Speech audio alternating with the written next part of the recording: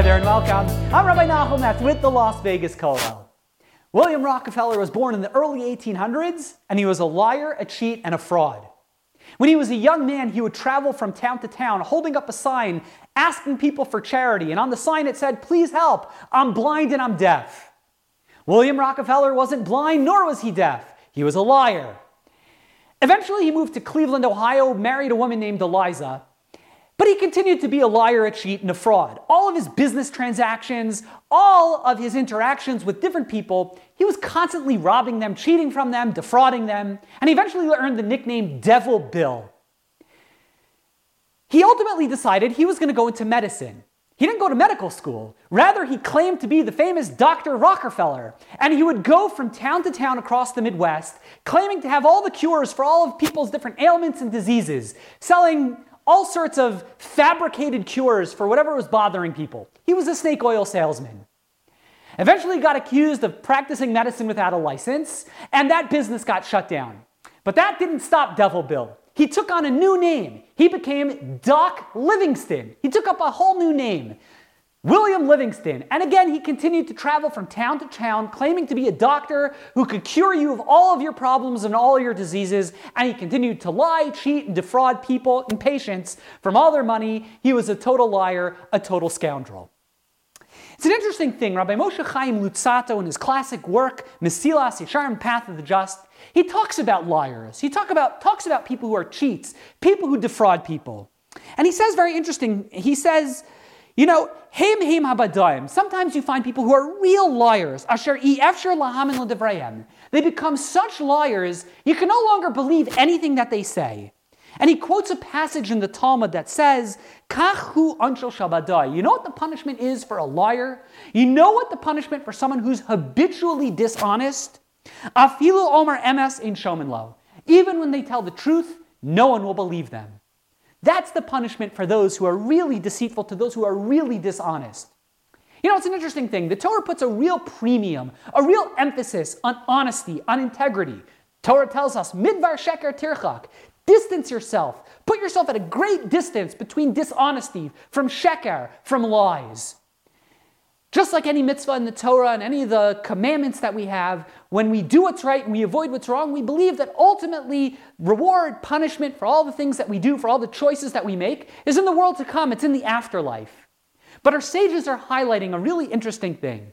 When it comes to dishonesty, when it comes to lying, defrauding people, recognize an idea that one of my rabbis once told me: a man's character is his fate. A man's character, if you're the type of person who's dishonest, if you're the type of person who constantly lies, well, that's going to be your fate. People are going to label you and recognize you're a dishonest person. You're someone that we can't trust.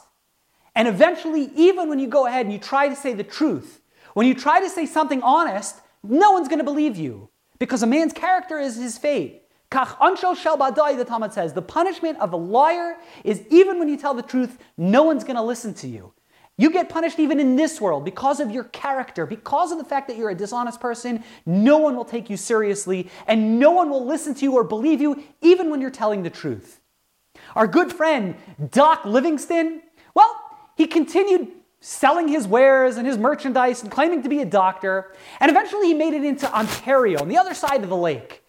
And he continued his practice as being Doc Livingston. And while he was in Ontario, he met a young woman. And he fell in love with her, and he married her, living as a bigamist, married to two women at the same time, neither of whom knew that the other woman existed. Eventually, he abandoned his original wife, Eliza, and really cut off all relationships with his children from Eliza. And he lived as Doc Livingston out in Ontario, continuing to be a liar and continuing to be a fraud. What's interesting is that one of Doc Livingston, or Rockefeller's, children from his original marriage ended up being a very successful person. And that was John D. Rockefeller, one of the wealthiest people to ever live. And what's so ironic and remarkable and interesting is that the former Doc Rockefeller, who's now Doc Livingston, well, he can't blow his cover anymore. He's living an alternative life as Doc Livingston. And he couldn't get any of the benefit, any of the connection for his famous son, his successful son, John D. Rockefeller. Because if he would acknowledge that his child was John D. Rockefeller, that would blow his cover story. Until the day he died, he lived a long life. He never had any real relationship. He was never able to connect in any kind of way with his influential son, John D. Rockefeller, and he was never able to benefit in any kind of sense with his children from his first marriage, and he died a poor man. Kach anshu shal ba'adai. The punishment of a liar is afilu omer emes. Even when you tell the truth, ain't shomin lo, no one's going to listen to you. A man's character is his fate.